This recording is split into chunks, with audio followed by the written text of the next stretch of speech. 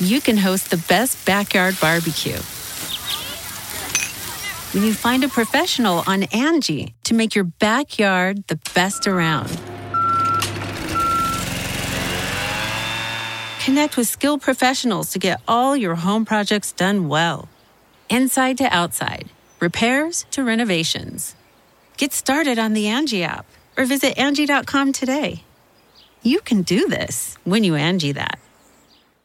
Angie has made it easier than ever to connect with skilled professionals to get all your jobs projects done well. I absolutely love this because, if you own a home, it can be really hard to maintain. It's hard to find people that can help you for a big project or a small. Well, whether it's in everyday maintenance and repairs or making dream projects a reality, it can be hard just to know where to start. But now all you need to do is Angie that and find a skilled local pro who will deliver the quality and expertise you need. Angie has over 20 years of home service experience, and they've combined it with new tools to simplify the whole process. Bring them your project online or with the Angie app, answer a few questions, and Angie can handle the rest from start to finish. Or help you compare quotes from multiple pros and connect instantly, which means you can take care of just about any home project in just a few taps. Because when it comes to getting the most out of your home, you can do this when you Angie that. Download the free Angie mobile app today or visit Angie.com. That's ANGI.com. Angie's List is now Angie, and we've heard a lot of theories about why. I thought it was an eco move. Fewer words, less paper. No, it was so you could say it faster. No, it's to be more iconic. Must be a tech thing. But those aren't quite right. It's because now you can compare upfront prices, book a service instantly, and even get your project handled from start to finish. Sounds easy. It is, and it makes us so much more than just a list. Get started at Angie.com. That's ANGI, or download the app today.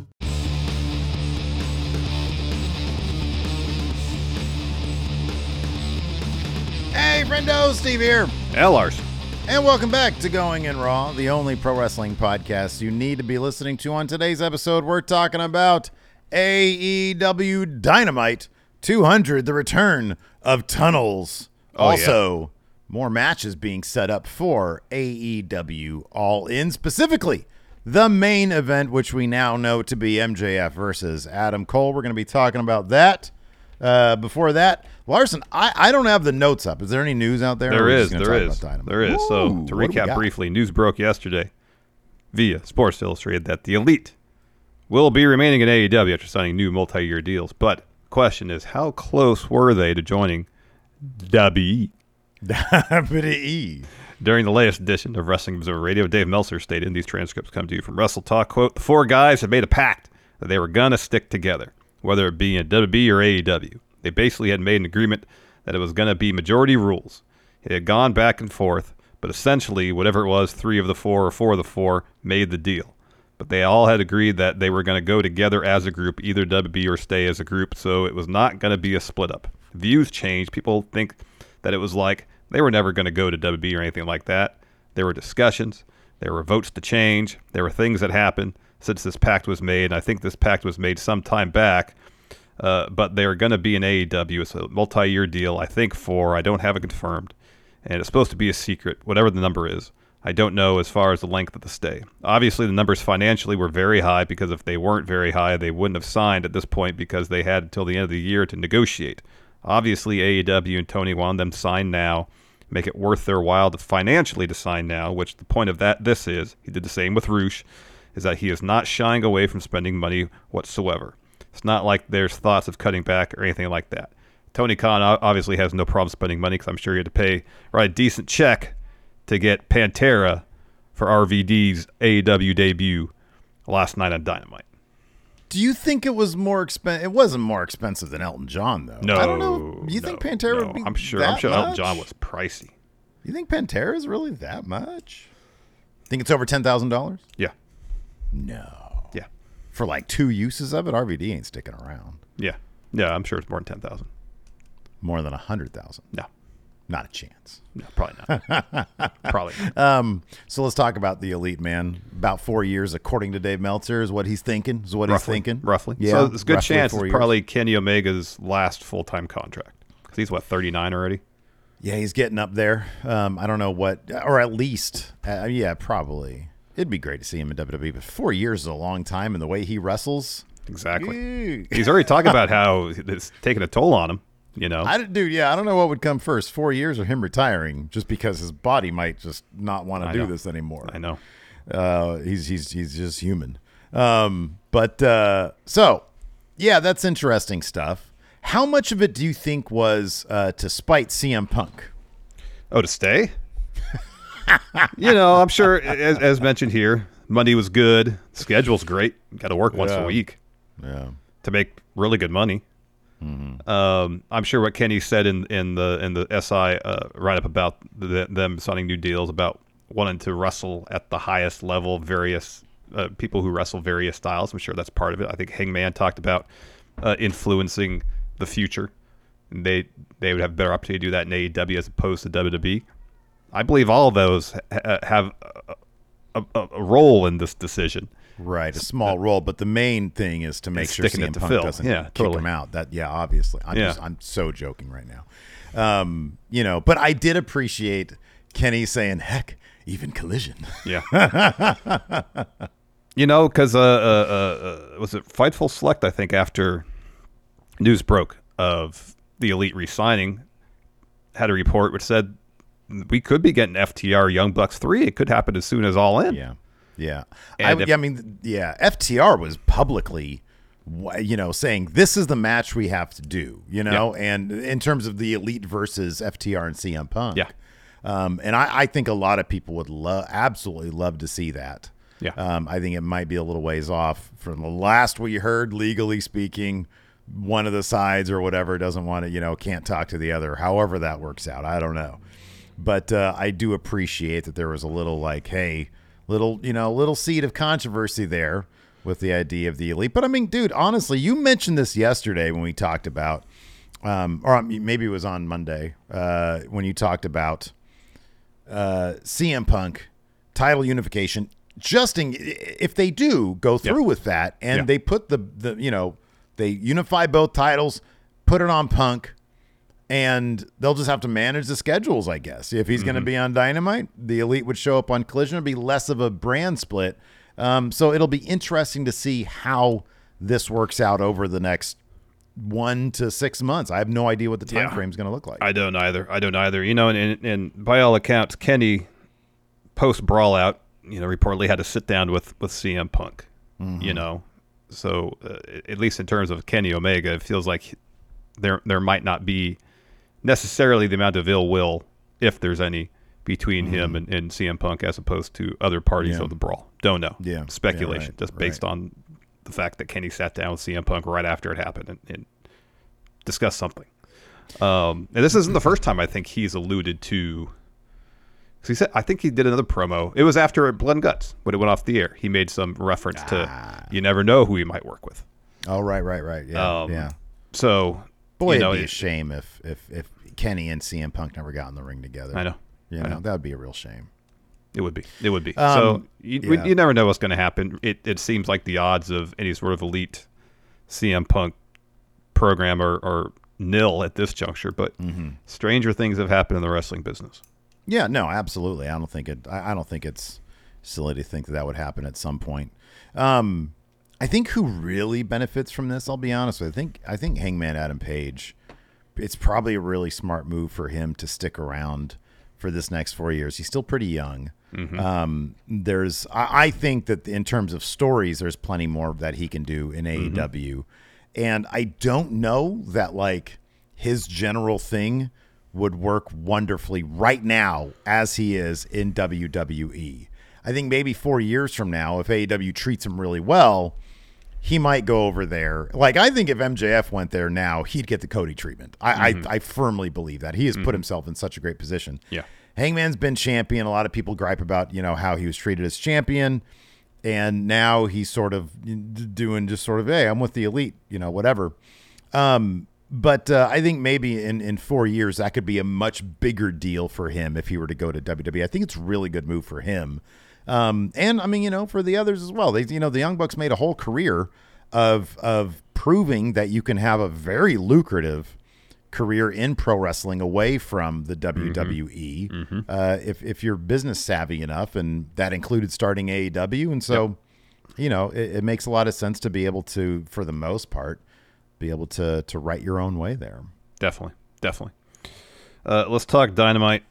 So the kind of the centerpiece, because it basically happened right in the middle of the show, of last night's episode of Dynamite, was MJF comes to the ring and talks about being vulnerable and being open, and how he was scared to do that, and why he was scared to do that, and credited the AEW fans and most importantly Adam Cole for teaching him how to be vulnerable and open up.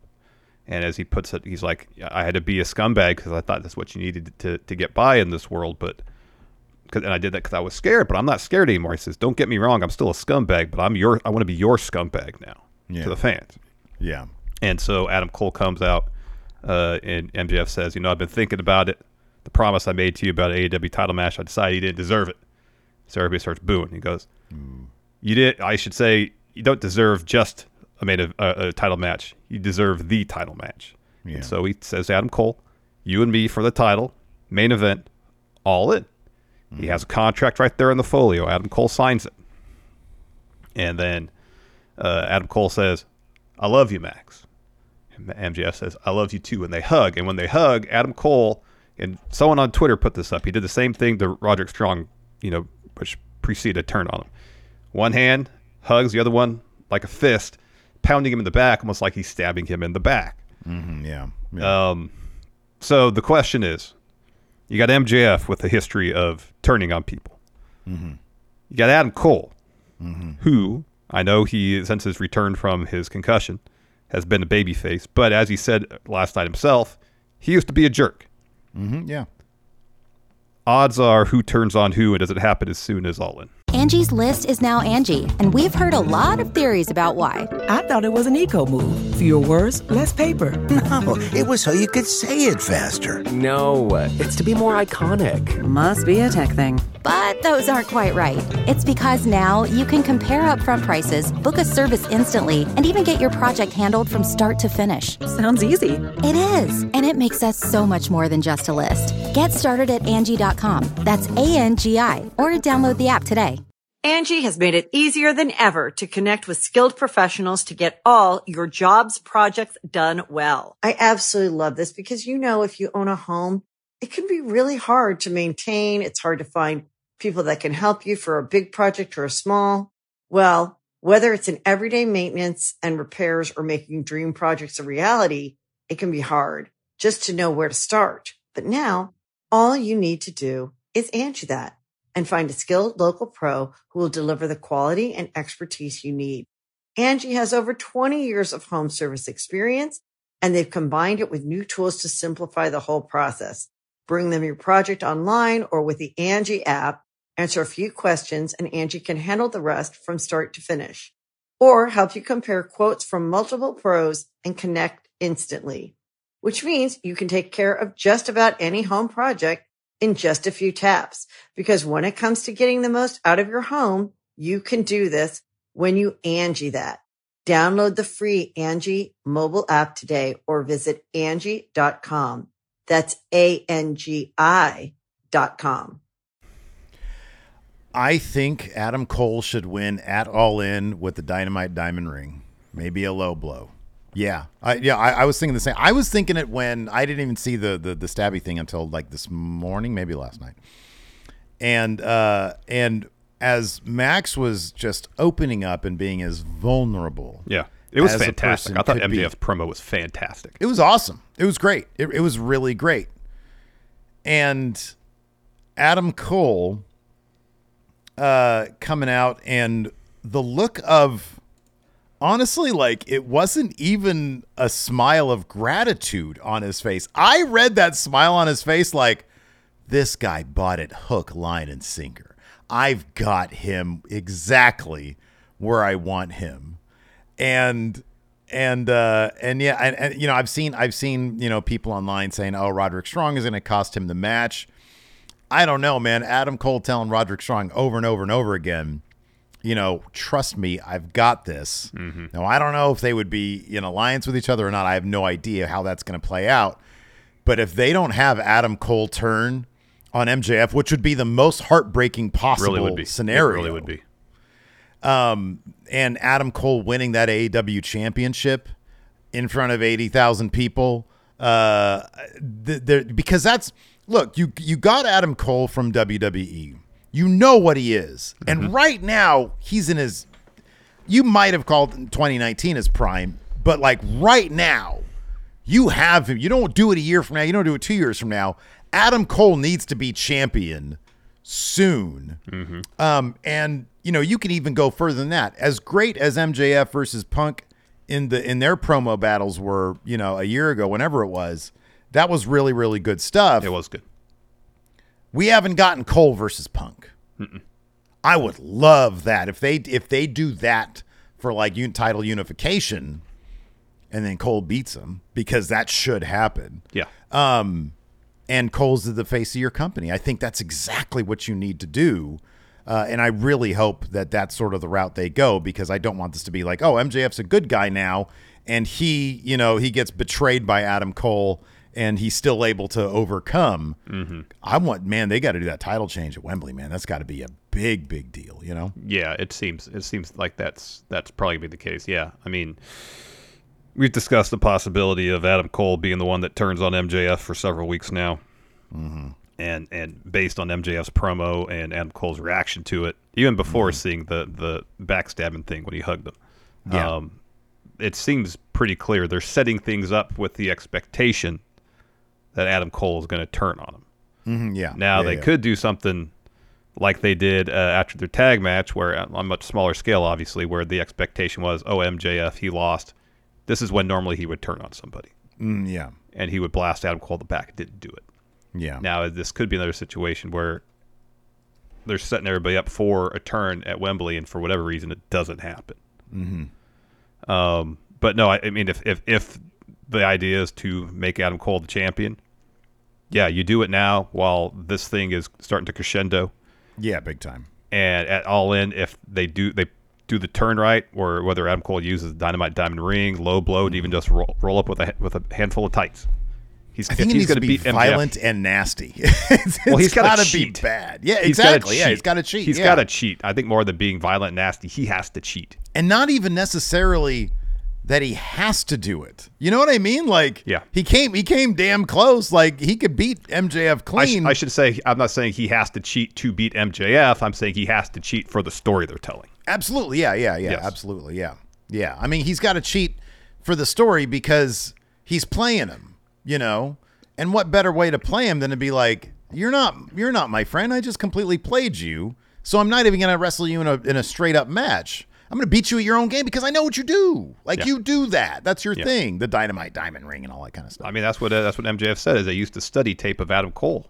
Right. How many of his tricks did he learn from Adam Cole? Masonic Temple has a point here, and even people in the crowd at the time were saying this. Masonic Temple says people keep pointing out Cole didn't read the contract. And they're predicting the contract is for a non-title match. No, because the graphic says it's for a title. Yeah, it's for the title. Yeah, like they have a title graphic up there. It says it's for the title. They're not. And the people in the crowd were yelling at Adam Cole, "Read it. You should read it." That's good. That's good advice. You should always read a contract before you sign it. There probably should have been like a moment where he just sort of scanned it really quick because he just signed it blind. But like. No, I think that's sort of looking. You look for you look for the small details like that in pro wrestling. I get it, but the idea, I think the general story idea is MJF is vulnerable. He under all the stuff we talked about. Rejection issues is real, and so he is giving his trust over to Adam Cole. And he's being genuine with Adam Cole. Yeah, Cole's gonna fuck him over. It's gonna be amazing. I know. Yeah. Yep. Really good stuff. Elsewhere on Dynamite in the main event, Hikaru Shida versus Toni Storm for the AEW's Women's Championship. Shida, which is awesome, got the win. second time as AEW Women's Champion. The only quibble I have about this is that it'd be nice if there was a story leading to this win. Yeah. Dude, it's one of those things where it's like, yeah, that's exactly it. Like, I don't. It's like, it's great. It's awesome. The match is really awesome. good. It was really good. And Sheeta's in a great position. You know, they had her kick out of, you know, she got the Storm spray Zero. paint in the face. She got the Storm Zero too. But it's like, oh, we don't treat our women's division good? Here, it's the main event, and it's a title change, and Sheeta now gets to be champion in front of people. But it's like, dude, can we get a story in advance of this? Like, and I don't want to be like, oh, it's not enough. But it's like, can we get a story here? Yeah. Like it was. Well, I mean, it just felt like, let's just do this for. And I'm not trying to crap on. I'm really not. Yeah. But it's like, it did feel like, oh, we're gonna do a shock title change, and so here it is. Yeah, I mean, wrestling is a storytelling medium. That should be kind of the mandatory aspect of it. Is there's a story being told leading. I you know, people might point out, well, the whole homegrown versus outcast thing. Sheeta hasn't been on TV in a long time. Mm-hmm, yeah, right. And that aspect of the story, I know there was that bit where Saraya picked Toni Storm to be your partner rather than Sheeta, or vice versa, whatever it is. Oh my goodness. No, it's a spider in the house. Oh, that's right. Yeah. That's what it is. So I get that, but revisit that before you have this match. Mm-hmm, yeah. You know, go into that some more. There's more story to be told there. Mm-hmm. Rather than just, this is a thing where they can reference things that happened in the past that would lead to this match, but referencing things isn't necessarily the same as advancing a story. Right, yeah, right. Yeah. And it'd be cool if, you know, even just 2-3 weeks ago, they set up story, advanced story over 3 weeks, and it pays off here. Mm-hmm. Yeah, I know. It'd be cool. I know. No, I agree, man. I think, you know, it's, again, in a vacuum, the match was really good. I thought that it built really well. And Sheeta getting that win, obviously, I'm never going to complain about that. But don't think that this is like going to be the end of the complaints about the women's division. No. You know, if nothing else, it sort of highlights what a great moment that could have really been like something that people really cared about. Yeah. If you did actually build it with a lot more stuff. Mm-hmm. But no, I mean, heading into, and I don't know, maybe they're going to have, you know, I am assuming, given that a lot of Toni Storm's pre-AEW, pre-NXT, WWE career was in England. She's, I believe, Australian, or she New Zealand. I think she's Australian. Yeah. But a lot of her career was there in England, so she, you know, it could be considered a home territory for her. Yeah. You know, I think she's probably going to be, you know, going after the title there, unless they do Saraya, who obviously also is from there. Yeah. But yeah, no, I thought it was cool. I just thought that, man, you know, it could have been cooler if they had actually developed and advanced the story preceding the match itself. Mm-hmm, yeah. In a way that would make the title win all the more impactful. Mm-hmm. Yeah, right. Also, let's talk about this. Rob Van Dam made his AEW debut, confronting Jack Perry. Say? Yeah. And then challenges him to an FTW title match that's going to happen next week. Tony Khan opened up the checkbook, wrote a check to Pantera, get a walk. Haven't you heard that since Rob Van Dam's ECW days? I'm thinking 25,000. That's my guess. Can't believe it'd be more than that. I don't know. Yeah. I honestly don't know. I don't know what the going rate for licensing music is these days. Yeah, I don't know. I know, like, 8 years ago, 7 years ago, whenever the Mad Men's last season was, it was $250,000 for a Beatles tune. Yeah. You know, Pantera's not going to be that level. No. Yeah. But, again, you know, and somebody pointed out, they showed, you know, like a clip on Twitter of RVD a year ago. Yeah. With a really good sequence in wrestling. I hope it's going to be a good match. But again, you will, especially some of these old ECW guys out. They don't, you know, it look like his back might be in a certain shape. Yeah. Not a good one, not like a healthy one. No. But, you know, I like RVD. Again, it's like, man, it's a cool moment. I don't want to crap on it, but it's like, you know what I mean? Like, I don't know. I do. It's the nostalgia thing, and I'm not I'm not like a hugely sentimental guy. Right. Yeah. Like nostalgia doesn't usually pop me very often. Yeah. Right. And I'm not like a Pantera guy at all. But when that clip came up on Twitter, I did watch it like 3 times. Yeah. Right. Yeah. Because I was like, man, that's because it's not just it's bring back memories of like us watching ECW.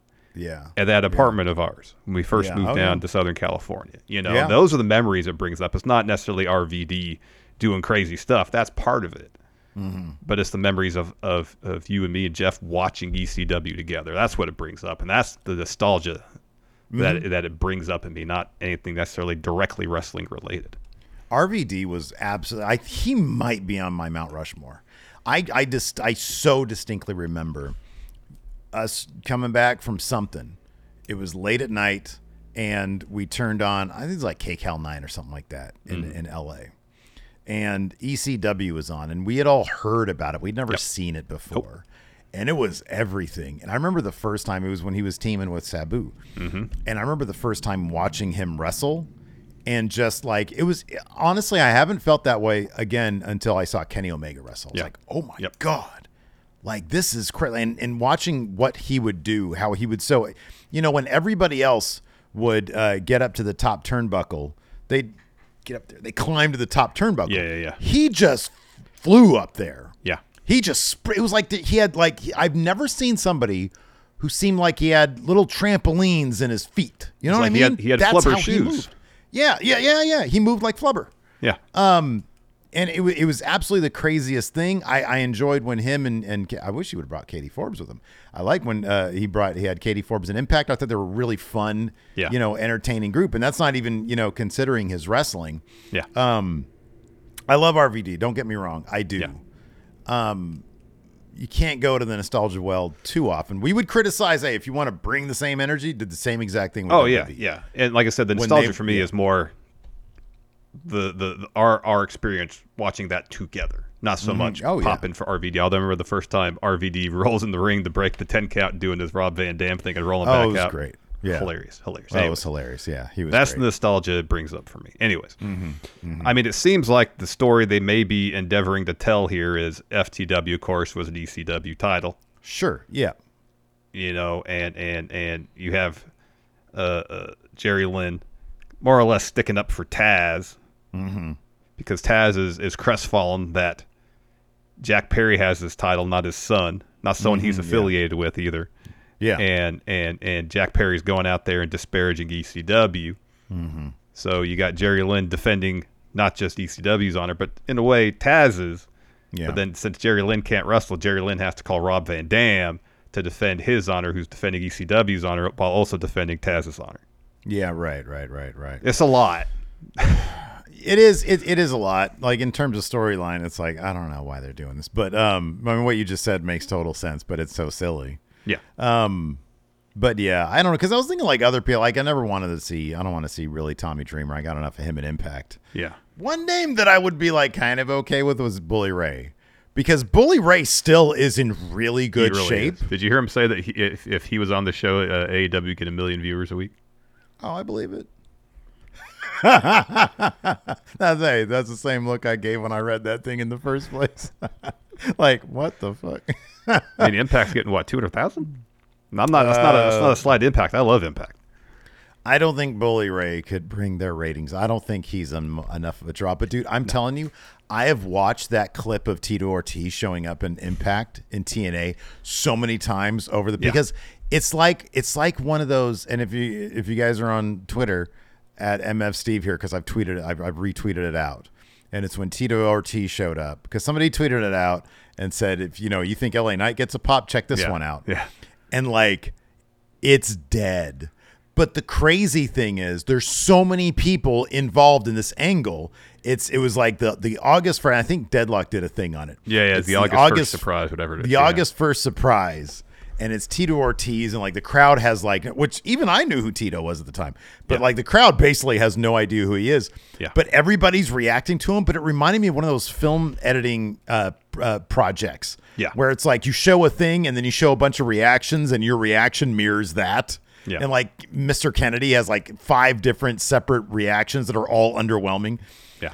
It's the weirdest clip I've ever seen. But anyway, It is. It is. It's the closest you'll get to an anti-pop there is, because it seems like whatever sound was in the room, it gets sucked up into the ether. It's like a vacuum.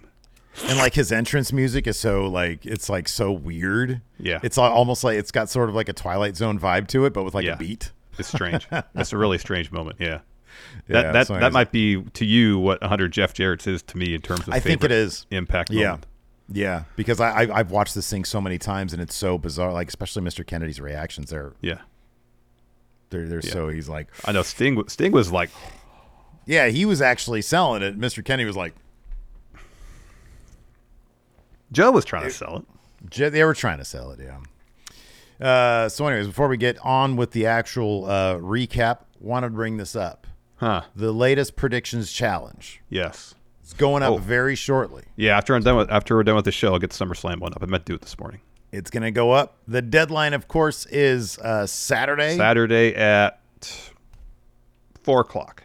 Okay, 4 o'clock Pacific. PM Pacific, that'd be 7 Eastern. Right, exactly. So if you're a YouTube channel member, all you got to do is click join. It's $5. Or a patron at patreon.com/Steven Larson, $5 a month there. You can join in on the huge SummerSlam Predictions Challenge. Of course, we're in the middle of our G1 Predictions Challenge. It's too late to get in on that, but if you want in on the latest Predictions Challenge for SummerSlam, Big Blue will be on the line. Brendan McClendon is putting his title on the line. What's up? Are you laughing? No, you mentioned G1. I'm happy somehow I've found myself in first place, and I don't know how it's happened. Larson is currently in first place. I'm not really. I don't know how it's happened. I don't know. Like Every time I look at the results, I'm like, gosh, I'm going to lose so much ground, and I end up going up the standings. I don't get You've it. had a good, man, you've had a good week. We notched first at trivia. Yeah. You actually beat me at basketball for a game. Yeah. And now you're a man alone up there at the top of the G1 standing. So congratulations. Got about a week left too in the G1, so I still got plenty of opportunities to blow this lead. Right, absolutely. It's like being first on what do you used to call it, the straightaway? Yeah. In GTA, being first too early. Yeah. Yep. You want to be careful with that. Yeah, if you're first too early, you're going to finish up in 12th or something like that. Right.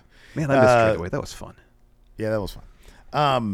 So yeah, you get access to that. You get access to our bonus content. I've been putting some Smash Zone episodes up tonight. Exclusively on the twitch.tv/Steven Larson. We'll be doing a stream at 6:30. We're going to watch some old stuff, and we still have to figure out what we're going to call it because we're rebranding from Smash Zone because Smash Zone was a 3-person deal, you, me, and the Enforcer. Mm-hmm. So yeah, be sure to hang out with us tonight. And then, of course, this Saturday, we've got SummerSlam. We're going to be doing our live watch-along of that on both platforms, YouTube and Twitch. We're going to do our live review afterwards, so be sure to check that out as well. Kicked off Dynamite 200. The tunnels are back. Nobody used the Cody Vader. And the Color Splash graphics were back. The Color Splash graphics were back. I missed that the whole presentation. Me too. I like the tunnels. And in So fact, we had unique. Sammy Guevara and Daniel Garcia coming out of separate tunnels. A good guy tunnel, a bad guy tunnel. Yeah. Taking on Chris Jericho and Konosuke Takeshita. And the finish of this, it seemed like Jericho might have been on the verge of tapping out to Daniel Garcia with the Dragon Tamer, and then the ref got distracted by Takeshita, and then with Sammy on the floor, Callis comes over and clobbers Daniel Garcia in the head with Floyd as Jericho sort of looks on like, what are you doing? Didn't he say, why the F did you do that? He said, what the fuck? Yeah, he totally did. Yeah. Yeah. And then and Jericho was pissed off about it, and Callis was like, he's just right there. So Jericho kind of reluctantly goes for the pin, gets the win. Yeah. We get a little bit more of that a little bit later. It's interesting that Jericho, despite feeling maybe betrayed by Callis, still looks out for Chris Jericho and gets the win. At the end of the day, you got to look out for number one. I guess so.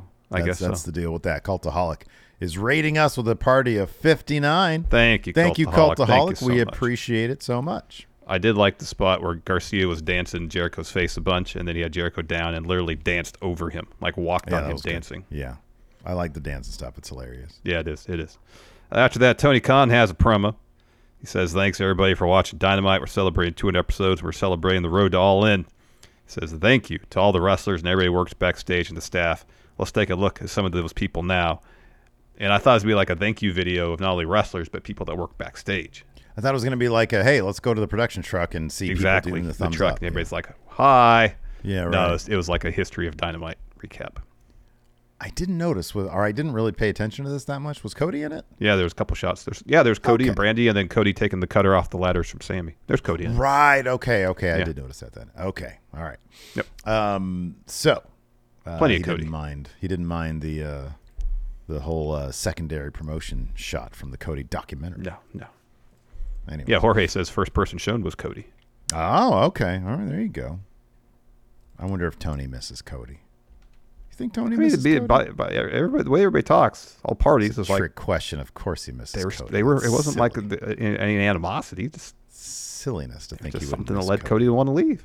Well, Cody said it was a personal issue. It's a personal issue, yeah. Yeah, he was like, personally, I didn't like that Tony Khan wouldn't let me book the show anymore. He said it wasn't creative either. Yeah. He was being coy. Said it wasn't money, it wasn't creative. Yeah. Yeah. He got shoved out of creative, man. That's what happened. Anyways, Chris Jericho's walking down the hall. Renee chased him down. She's like, hey, what's up with what happened? And then Menard runs up to Jericho, and he was just mumbling a bunch of shit because Renee was like trying to shove the microphone in his face, and like I couldn't really hear him. But I guess he said here, according to your notes, I don't know what the hell's going on here. Next week, Jericho Appreciation Society mandatory meeting. You're gonna be there. Got it? And Jericho's like, thought he disbanded you people. Take a hint, nerds. What is it with that? Is the thing about AEW, man. They love it. They love when telling stories about friends who just can't take a hint. Get out of here. Nobody wants you guys. I mean, Jericho hasn't, in so many words, said it's over. It's done. Mm-hmm. If he said JAS officially no more, then maybe there'd be an opportunity for closure for everybody involved. He hasn't said that yet, though. You got to take a hint, man. You know, he's already moved on. But he hasn't, because when Callis hit Garcia with the bat, it wasn't like Jericho's like, yes, I get a win, easy win. He was upset about it. He got the win, though. But then, yes. Might not be happy about it, but it's not like he said, oh, no, here, stand up. But again, it's mixed messages from Chris Jericho. Just last week, he was like, oh, how's everybody doing? Why is it Menard can call a mandatory meeting? It's Jericho Appreciation Society, not Menard. Maybe in the bylaws of JAS, anybody, if they have an issue, can call a mandatory meeting. Those are terrible bylaws. Terrible. Imagine if you and I are running a Going in Raw Appreciation Society, and it was you and I, and then like, I don't know, like Hilton's in it, and a couple of, you imagine Hilton, he'd be calling mandatory meetings all the time. We can't have that in our bylaws. It's you or me. Well, the first time it happened, we'd have to change the bylaws. Only you or I can call a mandatory meeting. Right, exactly. As soon as Hilton starts trying to pull that shit, it's like, no. No, because he'd just do it just to spite us. Right, exactly. But let's try to be in the middle of something, get something done. Why am I mandatory here? Meeting? Do it, mandatory meeting. Like, we're trying to get something done here. Yeah. Mandatory meeting, he'd say. Let's watch the A-Team. After that, Jack Perry comes to the ring for an interview. He's on the stage and holds up the FTW title in Taz's general direction. Comes to the ring. Shivani's about to ask him a question. Perry just snatches the mic from him and says, Jerry, I gave you a week to get ready for this, so come out here and take this ass-kicking like a man. So Jerry Lynn comes to the stage, says, first of all, Jungle. You don't run the show around here. As much as I'd love to come to the ring and make an example out of you, I won't, because that would be nothing but child abuse. Second of all, there's not a doctor who would clear me to get in that ring, because he says he has like screws and plates in his neck and shit. Yeah, because he was in ECW. I saw him wrestle there. It was horrifying. Yeah. Says, but I did happen to call a good friend of mine who just so happened to be in ECW who still wrestles today. What do you say? And so you hear beginning of Walk by Pantera. The crowd goes crazy. It's RVD. He comes to the ring, steps up to Jack Perry. Jack just holds up the FTW title in his head, then slides out of the ring. So RVD and Jerry Lynn are like saying hi to each other, high-fiving. Jack Perry runs to the ring with a chair and takes a swing at RVD. RVD ducks it and goes for the spin kick into the chair, but Jack Perry evades that and jumps over the barricade and hides behind a child in the crowd. Yeah, I like that aspect of him. I think he's finding those little things that make it fun to be a bad guy. He is. You know, so if he keeps doing that, if he keeps finding those fun things, and at some point, eventually, I'll give a damn about him. But yeah, it's still early goings. It really is. It really is. After that, we had a Hikaru Shida Tony Storm video package. Shida's like, Tony Storm can't stop me from me becoming champion again. Storm's like, you know what? You had a good reign during pandemic, but I'm the greatest AEW women's champ ever. Then we had Trent versus Pentagon versus Jon Moxley in an anything goes match, which was just exactly as it says. It was a lot of fun. Yeah. Yeah. It was a good match, a lot of fun, but I wish, again, there's a little more weight from a story perspective. You know, dude, it's like I don't want to be – I'm not trying to be negative here. No, there's actually a lot of Dynamite I really enjoyed. I would have liked it more if there was more story. I always think about this, dude. I'm sitting there watching, and you know who's in my head? John Felix Anthony Cena. Mm-hmm. What does it mean? Yeah. Why are they doing this? Are they just going through moves? It's like all this did was motivate another match. Yeah. You know, by the end, like Trent's win meant nothing. And even Chuck said, well, this didn't resolve anything. Yeah. And this is 2 weeks after Blood and Guts. We already did the thing with it like lessens. You know, man, people ask, hey, if you do blood a lot, does it lessen the impact? I don't know, maybe. Like, you know, there's a storytelling convention there. Yeah. But like, if you go to the extreme stuff, like 2 weeks after you just did like the ultimate extreme thing, doesn't it sort of lessen the impact? Like you're watching this and it's like, you know, being power bombed into thumbtacks. Yeah, not big of a deal. Just saw it, you know? Yeah. No, I get that. And then they're doing the parking lot brawl again on Rampage because they're in Jacksonville. Mm-hmm, yeah. With Best Friends and Blackpool Combat Club. And I understand it's Jacksonville. They just had Dynamite 200. I get it. Mm-hmm. You know, that it's they're celebrating 4 years of Dynamite essentially. Yeah, I right. understand it. It makes sense. Yeah. But no, I get the point. This too much of kind of the same thing in a short span of time. I get it. You like to see some more variety. Stuff. Like it's cool stuff, but it's like at a certain point I'm like, and I'm not saying that the Anything Goes match felt like a house show match by any means, but you know, like the United Empire versus Vikingo and Commander? Yeah, right. I'm like, does it mean anything? What is this? Well, at least that was a title match. For the Ring of Honor tag titles. It's not Ring of Honor though. I mean, I get what you're saying. I know it's the same. It's, you know, it's an umbrella company. At least there's stakes involved in that match because it's for the title. Right, but like from a storyline perspective, I don't know what precipitated this. Is there any build up to it? Right. Why is the match happening? Yeah. You know? And it's like, so it's like, yes, I can appreciate good wrestling, and the defenders of AEW will be like, well, it's good wrestling, you know, and I can appreciate good wrestling, but I get more invested in it when like I understand the why this match is happening. You know what I mean? Yeah. So again, you know, the Anything Goes match, it was really, really cool stuff. Yeah. But it would have been a lot cooler if like there was stuff that was really like, you know, there was something on the line, if there were stakes to it. Right, exactly. And it doesn't have to involve titles, just some sort of stakes. I mean, go to like, you know, another quote unquote, it's not really extreme because Hell in a Cell is not really an extreme match. It hasn't been since '98.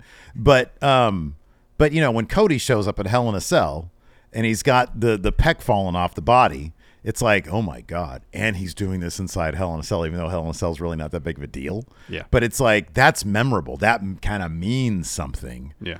But it's like you do all the stuff with the hardcore stuff, and it's like, what does it mean? You know? Yeah. Yeah. It's fun. Existential crisis for Steve. Yeah, no, I mean, I get it. What does it mean for the participants involved to come out of this match to the winning end? Right, exactly. What does it mean for Trent? Evidently and not Chuck much. comes out and says nothing. It means nothing. It means nothing. It's not over yet, yeah.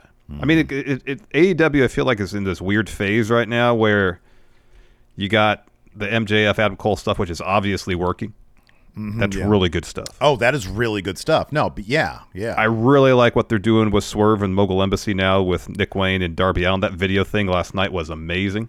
Dude, within 2 weeks, they've turned AR Fox into a guy that I really give a damn about. Yeah. He's been in the company for how long now? You put him with Swerve and the chemistry they have and how Swerve is coming off like $1 million. Yep. No, that's really good stuff. And it's all story. It's all story telling like stuff. So when they get to the match, it's going to matter. When AEW focuses on story, They can't when they really focus on story. I don't mean just a story to motivate a match, but when they really focus on story, like the MJF Adam Cole stuff, like the Swerve stuff, even going back to the Hangman stuff, CM Punk MJF. When the focus is story motivating matches, they can do really good stuff.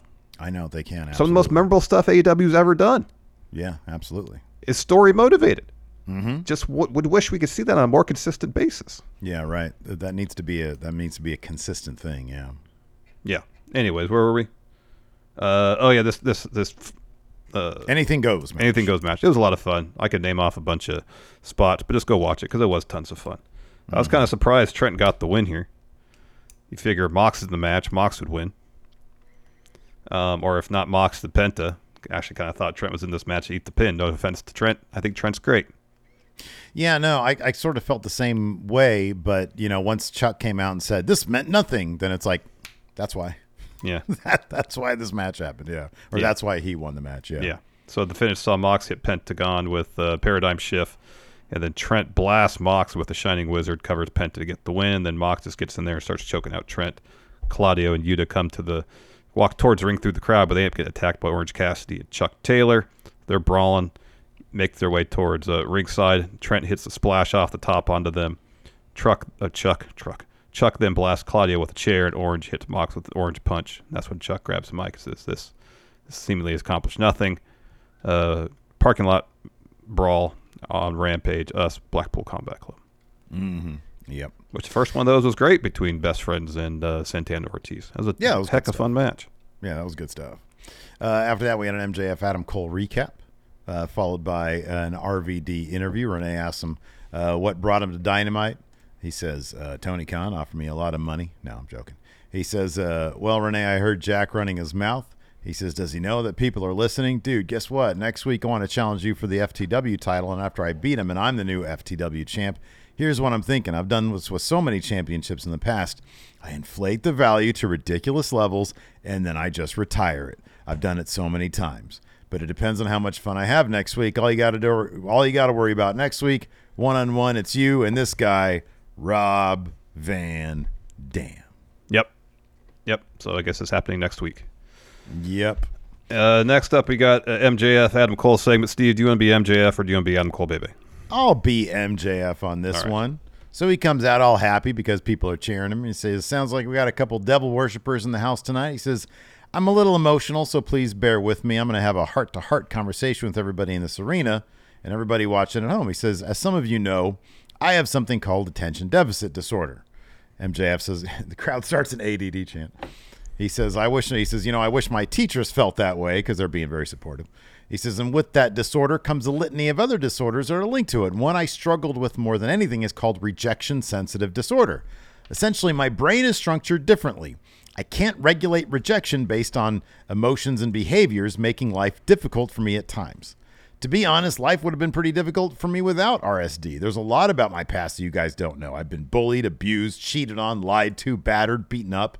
And frankly, a lot of it I blacked out. But there's one thing I still remember to this day, and that was the day, unfortunately, those kids walked up to me with their hands filled to the brim with quarters and threw them at me as hard as they physically could. And they called me a slur. He says, to this day, I still wake up in a cold sweat, and I can feel the sensation of the quarters hitting my skin. I can hear their laughter. I remember saying to myself that day and fully believing that everyone on this planet was an evil scumbag, and if I wanted to survive, I wanted to protect myself, I had to stab everyone in the back before they had the opportunity to stab me. But I'm beginning to realize that that's no way to live. While I was protecting myself, I ended up becoming one of them. I ended up becoming a scumbag. That's easy. Making you people hate me is easy. Getting you people to boo me is easy. What's hard is being vulnerable and being open. That's hard, and I knew with my disorder, if I opened myself up and I was Max and you people booed me, it would kill me because it would bring me back to being that 5'0" ADD riddled guy who had quarters thrown at him. He says, but you know what? I'm not scared anymore. I'm not scared anymore, and that's because of each and every single one of you. You taught me that you do care about Max. So they cheer him on. And he says, you've got sympathy for the devil. And you know what? I'm not going to change overnight. I'm still a scumbag. Don't get me wrong. But God damn it, I'm ready to be your scumbag. So the crowd, of course, cheers him on, and he says, but there's one person in particular who taught me to think like this, a person who taught me that I can trust, a person that taught me I could be vulnerable, and, of course, he's talking about Adam Cole, so he brings out Adam Cole. So Adam Cole comes to the ring and says, Max, you continue to impress me every day, man. And MJF says, I'm pretty darn impressive, aren't I, Tampa? The crowd cheers. So Cole continues, says, but seriously, it's not just because you're at such a young age, one of the best pro wrestlers in the world, but it's because of the man you're becoming. I really appreciate you coming out here and sharing your story, having the guts to explain what you've gone through. But I want to make sure that you know that you are not alone. Max, for years, I was a jerk, not only because I thought that's what I needed to do to succeed, but also because I was afraid. It's because I was scared, because I didn't understand what being a man really was. And Max, you're becoming the man you were meant to be. Max, these people love you. They adore you. They want to cheer for you, and that's not just because you're one of the best damn pro wrestlers on the planet. It's because they know deep down in your heart, deep down in your soul, there's a good guy in there. So, Max, I want to make sure that you know this. Not only am I incredibly proud of you, but we are incredibly proud of you. So MJF says, as much as I enjoy listening to you perform verbal fellatio on me, and people laugh, and he's like, I'm still a scumbag, guys. I just said it. He says, I especially love the fact that you're wearing our brand new shirt available right now. He says, I called you out here, though, because I made a promise that after our FTR match, I'd give you a shot at the Triple B. He says, and I've been thinking long and hard on it, and I've come to the conclusion, you don't deserve a match. And so everybody's like, what? And Adam Cole's like, what? So he goes and he grabs a folio from somebody ringside. He says, you don't deserve a match. You deserve the match in front of the most historic crowd in the history of our sport, on the most historic night in the history of our sport, in the main event of Wembley, all in. There's no one I would want to make history with more than you, so please sign it. So he hands him the folio. Cole takes out a pen, signs a contract. Crowd's chanting, read it. Cole says, Max, I love you, man. And MJF says, I love you, too. They hug. They pose in the corners. They fist bump backstage. It shows Roddy, and he is blowing up. He is throwing a fit. He's like, bah! He still has the neck brace on. Yeah. And Bennett and Taven step in, and they're like, Adam Cole, always forgetting about his real friends. And then they pat Strong on the shoulder, and then they leave. I thought the promo from MJF was absolutely great. Whenever you dive into like the realities of mental health stuff, of abuse, of being bullied, I thought it was absolutely phenomenal because it's real stuff. It is real stuff. And whether or not the actual person, MJF actually suffered from that stuff is one thing, but like to incorporate it into a character, I thought was really, really strong. And it just goes to show the dude is one of the best promos in the business. He really is. Really is. And I really appreciated how he comes out there and talks about being vulnerable and open. That's just not stuff we hear from wrestling promos so much. So far too often it's, big muscly dudes coming out being as macho as possible. Yeah. And it's pro wrestling. I understand it. But, both him and Adam Cole talking about, MJF talking about, dealing with ADD, and being comfortable, being vulnerable and open with the fans, with Adam, I know in storyline with Adam Cole, but still. And Adam Cole saying, yes, I've been there before too. Yeah. I was scared. I was scared to be me because I thought if I was me, I wouldn't be able to succeed. Yeah. And it's just such a refreshing tack to take with the pro wrestling storyline. I know it's going to end up in Adam Cole stabbing MJF in the back, but still. Yeah, right. It's nice to see. Yeah, no, absolutely. No, I thought it was great, man. I thought it was really good. It is. It was fantastic. After that, we had the Elite versus the trio of Jay Lethal, Jeff Jarrett, and Satnam Singh. This was a lot of fun. I really love this. Jeff Jarrett's freaking great, dude. So anyways, at a certain point, Jarrett is – so the Hardys get involved because – so let's see here. So Singh looks There was a spot, slam. I guess, in the Battle Royal on Rampage that led to the Hardys getting involved. Right, exactly. So let's see here. So after all that, after the Hardys get involved, Jarrett looks to hit Kenny with the guitar. Kenny Omega ducks it. Hangman then comes in out of nowhere because the ref is out, hits Double J with a buckshot. Kenny hits a one-winged angel on Jay Lethal to get the win. Kenny grabs the mic. He says, we've got some important news in case you haven't read the internets. Hanger, what's on your mind, buddy? Tell him. So he gives the mic over to Adam Page. He says, I don't know if you've seen, but there's been a big announcement today. The Elite have re-signed with AEW. So tonight, Dynamite 200, we're happy to be here, and here's to the next 200. And then Kenny says, we're going to be on Dynamite, Ring of Honor, Rampage, heck, even Collision. You're going to be seeing more of us. End promo. Yeah. End promo. That bit where Satnam Singh tags in and Matt Jackson's like, all right, I want to tag out, and Kenny and Nick get off the turnbuckle or out of the corner on the apron to walk to the floor. That was pretty damn funny. Yeah, that was good stuff. Yeah. There was some fun stuff. Next up, this was fantastic. So we got Swerve, AR Fox, and Prince Nana dropping a promo, and Swerve says, you need an explanation of why AR Fox did what he did to Darby Allin and Nick Wayne. AR Fox, the floor is yours. So Fox says, Darby, you said without AR Fox, there might not be a Darby Allin. If we were so close, why didn't you call me and say thank you when you got signed to AEW? You didn't say a word to me for 5 years until I saw you backstage here. Well, I'm here now. I'm going to take away everything that I gave you. And then Prince Nana adds, and get it back in blood, my friends. And Swerve says, I'm not going to lie to your face and say we're family, but when you're in the Mogul Embassy, you're an affiliate. We take care of ours. Just like casting you in one of the movies I just made. Roll the footage, y'all. And so it's footage outside the Buddy Wayne Wrestling Academy. Yeah. In Seattle, I guess. Yeah. So you have Prince Nana manning the camera, and you have Swerve and AR Fox making the way into the academy. They open the door, and Nick Wayne's teaching a couple students, and Swerve says, what's up, turds? Massive pop. Turds? Anytime anyone uses the word turd, I'll pop. Turd it's such a great phrase. It's a fantastic word. So Swerve and AR Fox ends up beating the shit out of the students, and Nick Wayne, Swerve gets a frame picture of Nick and his dad. Yeah. Framed with glass on the front of it. Bashes it over Nick Wayne's head, glass everywhere. Nick Wayne's pouring out blood. Oh, man. And Swerve gets the picture and goes, oh, look at this. I'm going to put this picture down where you found out that your dad wasn't with us anymore. Yeesh. And so ouch. I know. Nick Wayne starts reaching for his phone. He's like, oh, who are you going to call? You can call Darby, aren't you? Yeah. So they have Nick Wayne unlock his phone, call Darby. AR Fox puts up a glass shard to his neck. Oh, yeah, he gets a huge shard of glass and holds it to his throat. Unlock the phone. Oh, my gosh. I wish there was more of it, because, like, the first time I saw it, I didn't really notice it. But I watched it again, like, oh, shit, he got a huge shard of glass and held it right to his throat. Yeah, yeah. And so he calls Darby, and Swerve says to him, Darby, why didn't you call AR Fox when you came to AEW? He says, we're the ghosts of your past, and we're going to haunt you. This is just beginning. Mogul Embassy forever. I don't know if there's definitely I don't know if there's anybody in AEW. I don't know about the world of wrestling outside of maybe Roman Reigns who does menacing as well as Swerve. I know, and I'm so glad that they're it's clear that like they're giving him, and maybe it's just him saying, hey, I have ideas and I want to do these, and they're letting him do them.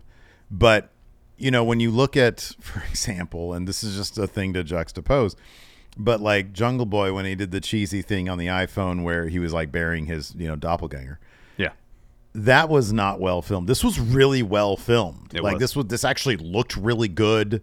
It was blocked really well. It was lit really well.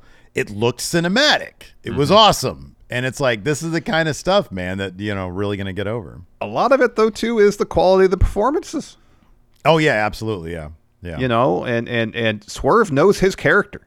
Mm-hmm. Yeah. 1,000%. Swerve knows who this character is, and he knows how to portray that character. And it's been impressive to see AR Fox adapt to this new character so quickly. Because when he was doing his promo with Swerve, he's like, oh, he knows who this character is already. Yeah. Yeah. And he's in there, and he's, I wonder if him picking up that shard of glass was something they talked about in advance, or it's just like, oh, I'm going to do this. It's something he thought of on the spot, and man, it added so much. Yeah. Yeah. I would think that's something they were like, so how are we going to convince him to open his phone? There's a bunch of glass around. Yeah. Oh, man. But, I thought it was really good. And, I guess my only thing is it also illustrates, and not to go, after, being so positive about something, whenever they introduce somebody new, like an AR Fox, who's been with the company now for a little while. Yeah. I mean, it hasn't been that long, but it's been a little while. You got to give him something to work with, because otherwise he's going to be there for a couple months until Swerve, picks him up and says, hey, let's give you a character. You know what I mean? Because immediately last night in the 2 promos that he had and the 2 things that he did, it was like, oh my God, this was just sitting there the whole time. And it's like, you can get that out of a lot more people if you give them the opportunity to do so. Definitely. Oh, definitely. Yeah. After that, another really fun match, but why? Aussie Open, I guess it's a title match, but I don't know what Commander and Vikingo have done. Like if they won matches on Ring of Honor, I guess I need to watch Ring of Honor. Maybe I wouldn't be asking these questions. Aussie Open versus Commander and El Hijo del Vikingo. Well, dude, wildly fun match. It's no different. It's the same thing. It's like, I don't know if they all of a sudden it's like, I keep up with NXT, right? Yeah. But if I didn't, which plenty of people who watch SmackDown and Raw don't watch NXT because we know that because of the ratings. It's like if they all of a sudden busted out with Tony D and Stax versus Briggs and Jensen on a random episode of Raw, that's kind of what it's like, because it's like if there's no context there, it's like, oh, this is NXT. Okay, so why would anybody care about it? Beyond, look, phenomenal stuff in this match. Vikingo, whenever he's in the ring, it's like, holy shit, how did he do that? Yeah. But he just add a lot more. You add a lot more when you know why they're doing this stuff. Exactly. In the end, Fletcher drives Vikingo into the barricade. There's a lot of really good stuff in this match. Commander's looking for the rope walk shooting star press, misses that, so Aussie Open hits him with like the sandwich clotheslines and Coriolis, their finisher, to get the win. Coriolis, what a great name. Coriolis. After that, we had a video package from Collision, which apparently did pretty good in the ratings this week. It's over 700,000, I believe. Good to see, yeah. I thought it was a strong episode of Collision. Yeah. And then we had the main event, Hikaru Shida versus Toni Storm for the AEW World Women's World Championship. Yeah. And yeah, like we said, really good stuff. At a certain point, Saraya introduced a kendo stick into the ring, and the ref was like, whoa, what is this? And Shida picks it up, and Toni Storm gets down. She's like, come on, blast me, because she knows what's going to happen with that. So instead, Shida just takes it to Ruby and Saraya, who are on the apron. And then with that distraction there, Storm spray paints Shida in the face and then follows with a Storm Zero. And the crowd was basically like, oh, this is done with. And then Shida kicks out. And they were like, holy shit. And then Storm tries to go for another Storm Zero. Shida reverses that into a backdrop. Storm reverses that into a roll-up attempt, but Shida counters out with a roll-up for her own. And the win. And see how long she held that pin there, the roll-up pin? It was like a good 2 seconds after the 3 count.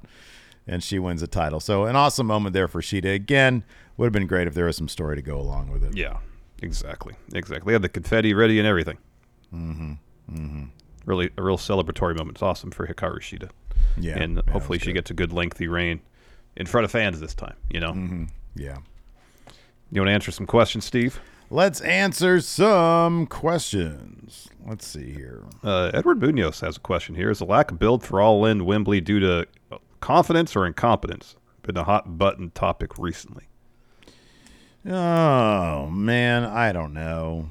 Like confidence or incompetence? I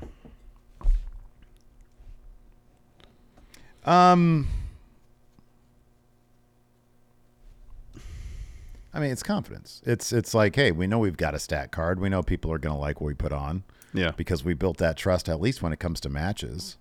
But yeah, it would be nice if there was more like stories heading into it. Obviously, you know. But then again, I don't know. A lot of people are like, I don't care. I just want matches. Yeah. Let's see here. This is a hard one to answer, man. I don't know. Forbes says, after the Elite re-signing, do you see Max doing the same? Or do you think there's a legitimate chance he makes a run at WWE? If he hasn't already re-signed, I think he's going to wait until he sees what he can get on the open market. Yeah. Yep. And then we'll find out. Yep. If he didn't sign an extension when Tony Khan gave him a raise, yeah. Alex Foster says, if one of you was eventually going to betray or if one of you was eventually going to be betrayed or betray someone, would the other say anything about it or just let it happen? Like if Steve was friends with Jeff Jarrett and Larson was friends with Samoa Joe. Like if you were going to betray Jeff Jarrett, would I say something to Jeff Jarrett about it? Or would you read the question again? If one of you was eventually going to be betrayed or betray someone, would the other say anything about it? Like if I knew you were going to betray Jeff Jarrett, would I say something about Jeff Jarrett? No, that's not my business. Yeah, right. But you really like Jeff Jarrett. I do, but you're my best friend, so that's between you and Jeff Jarrett. Well, I appreciate that. If I'm going to be betrayed, if your best friend is going to be betrayed, Would you give me a clue? Would you be like, Yeah, I'd be like, okay. yeah, watch out for Double J. Okay, so the Keep level your eyes of on that guitar. relationship sort of, Yeah, that takes precedent. Okay. Yeah. Yeah, no, I agree with that. Yeah. If Samoa Joe was going to betray you, I mean, I'd probably be like, man, don't you tell anybody this. Yeah. I don't want to end up in a muscle buster situation. Yeah. But you're about to get fucked. Okay. Don't turn your back. And if I was going to betray Samoa Joe, I'd hope you'd say to me, don't do that because you're going to get destroyed by Samoa Joe. I'd be like, are you an idiot? I mean, the answer to that is yes, but...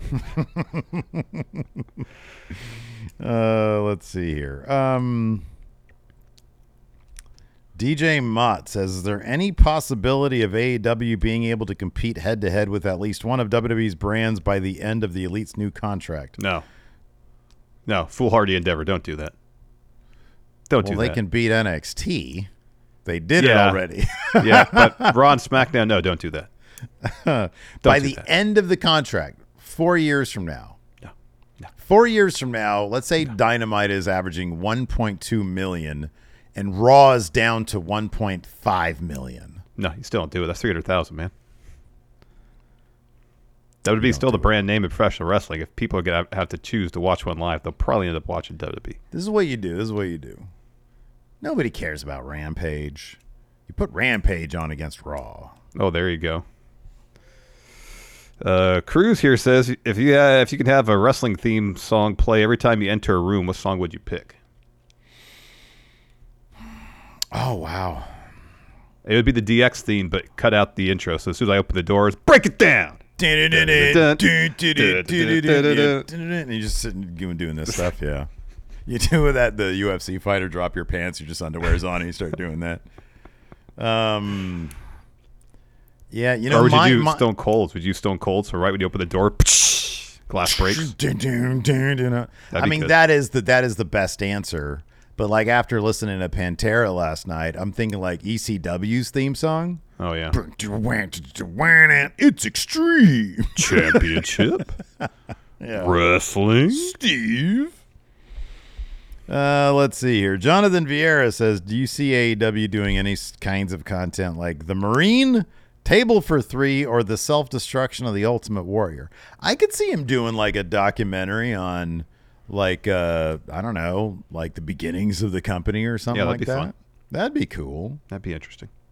I mean, that's a wide variety of content there. You have a theatrically released movie with the Marine.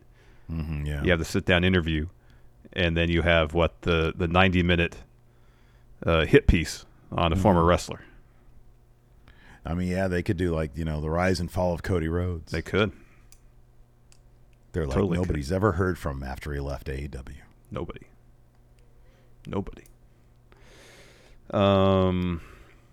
Chris Stanton asked, if you had to cut one show to review each week, which show would it be?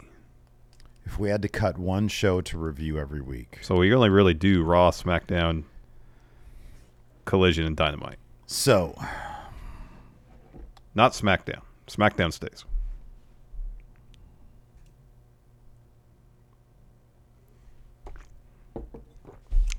Well, here. I mean, by virtue of the fact that it's 3 hours long? Raw, I was going to say. But then we'd miss out on Judgment Day stuff? But I was going to say is, if you rephrase the question, if you had to cut one show to watch each week, easy, Raw. We got Chris taking the notes for us. We could still review Raw, just not watch it. So we would just like watch like YouTube clips or something like that? Whatever. I mean, no, I'd just read the notes. We would just read the notes. Verbatim. It would be so yeah, it'd be so confusing. You're like, oh wow, this sounds cool. Well, I'm gonna check that out. Yeah, I mean, honestly, it'd be the one that's the least watched, which is Collision. Mm-hmm. That's what it would be, Yep. This is something we didn't touch on when we talked about MJF and Adam Cole. Jack Napier says the way the story is going definitely feels like Cole will turn to MJF. But do you think MJF will actually go babyface, or will he use betrayal to double down on being a heel? That's what it should be. That's absolutely what it should be. Like, Cole should win. MJF should disappear. Yeah. For like a couple months or something. and then comes back as just like the most vile. Like you think he was bad before, but at least he had a little bit of charm when he was a bad guy before. But now that's all gone. He's just nothing but toxicity and poison. You know. Yep. Mason says MJF main event announced for London. Who do you think CM Punk will main event against in Chicago? Do you think they're gonna do like the world title's gonna main event because it's like what 2 weeks out or 1 week? No, it's 1 week. Yeah, it's 1 week. Yeah. So they're gonna do like the real world's championship at All Out and the main title at All In? That's probably gonna be what they're gonna do, huh? Maybe. I don't think. Yeah, because why do unification in Chicago? Yeah. When you could just have Punk's title main event there. I can't imagine Punk not wrestling it All Out, though, and MJF not wrestling it. Sorry, I can't imagine Punk not wrestling it All In and MJF wrestling it All Out. You know what I mean? If Cole, okay, but here's the thing, though. If Cole turns on MJF, I could see that. I mean, dude, it's a week apart. It's basically like a Mania Night 1, Night 2 if they approach it in that way. Yeah. I mean, I see what you're saying. It's like All Out. It's your big thing. But, like, you know, as long as you put Punk in All Out, you can get rid of everybody. I'd still be pretty surprised if Punk didn't have some role at All In. I mean, he mentioned Wembley. I agree. Yeah. I mean, he's plus Delta of the company. He's got to have at least a tag match at All In. Yeah, like him and FTR against, I don't know. But if it's FTR against the Young Bucks, maybe they'll do CM FTR versus the Elite at All In. Imagine that. You think they're actively negotiating that right now? Could be. Let's see here.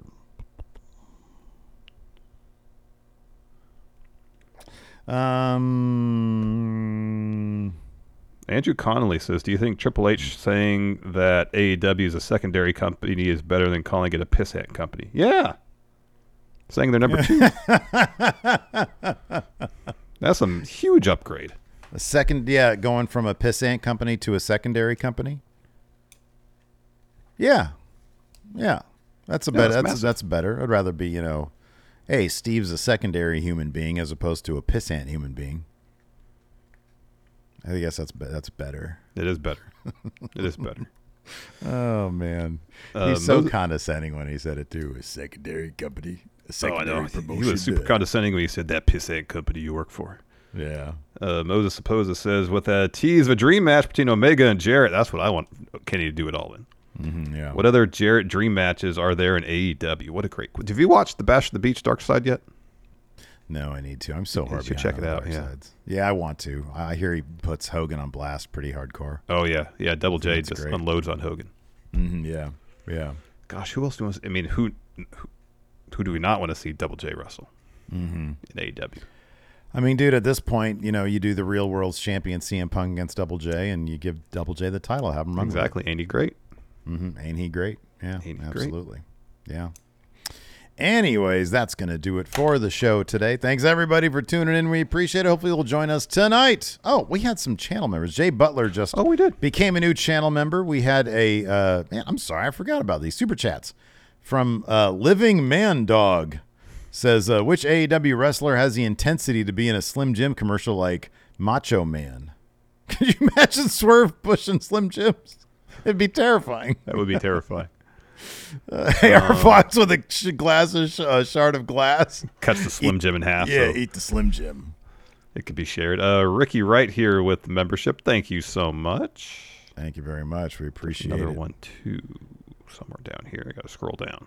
There was one that just... Jay Butler. Did you get that one already? Yeah, I got the Jay Butler one. All right. Anyways, that's going to do it for us now. What is tomorrow? So nothing going on tomorrow. No. And then Saturday we'll see y'all for SummerSlam. And then Saturday we'll see you guys for SummerSlam. So we'll see you then. Till next time, we'll talk to you later. Goodbye. Angie has made it easier than ever to connect with skilled professionals to get all your jobs projects done well. I absolutely love this because, if you own a home, it can be really hard to maintain. It's hard to find people that can help you for a big project or a small. Well, whether it's in everyday maintenance and repairs or making dream projects a reality, it can be hard just to know where to start. But now all you need to do is Angie that. and find a skilled local pro who will deliver the quality and expertise you need.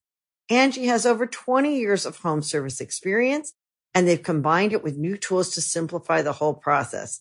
Bring them your project online or with the Angie app, answer a few questions, and Angie can handle the rest from start to finish. Or help you compare quotes from multiple pros and connect instantly, which means you can take care of just about any home project in just a few taps.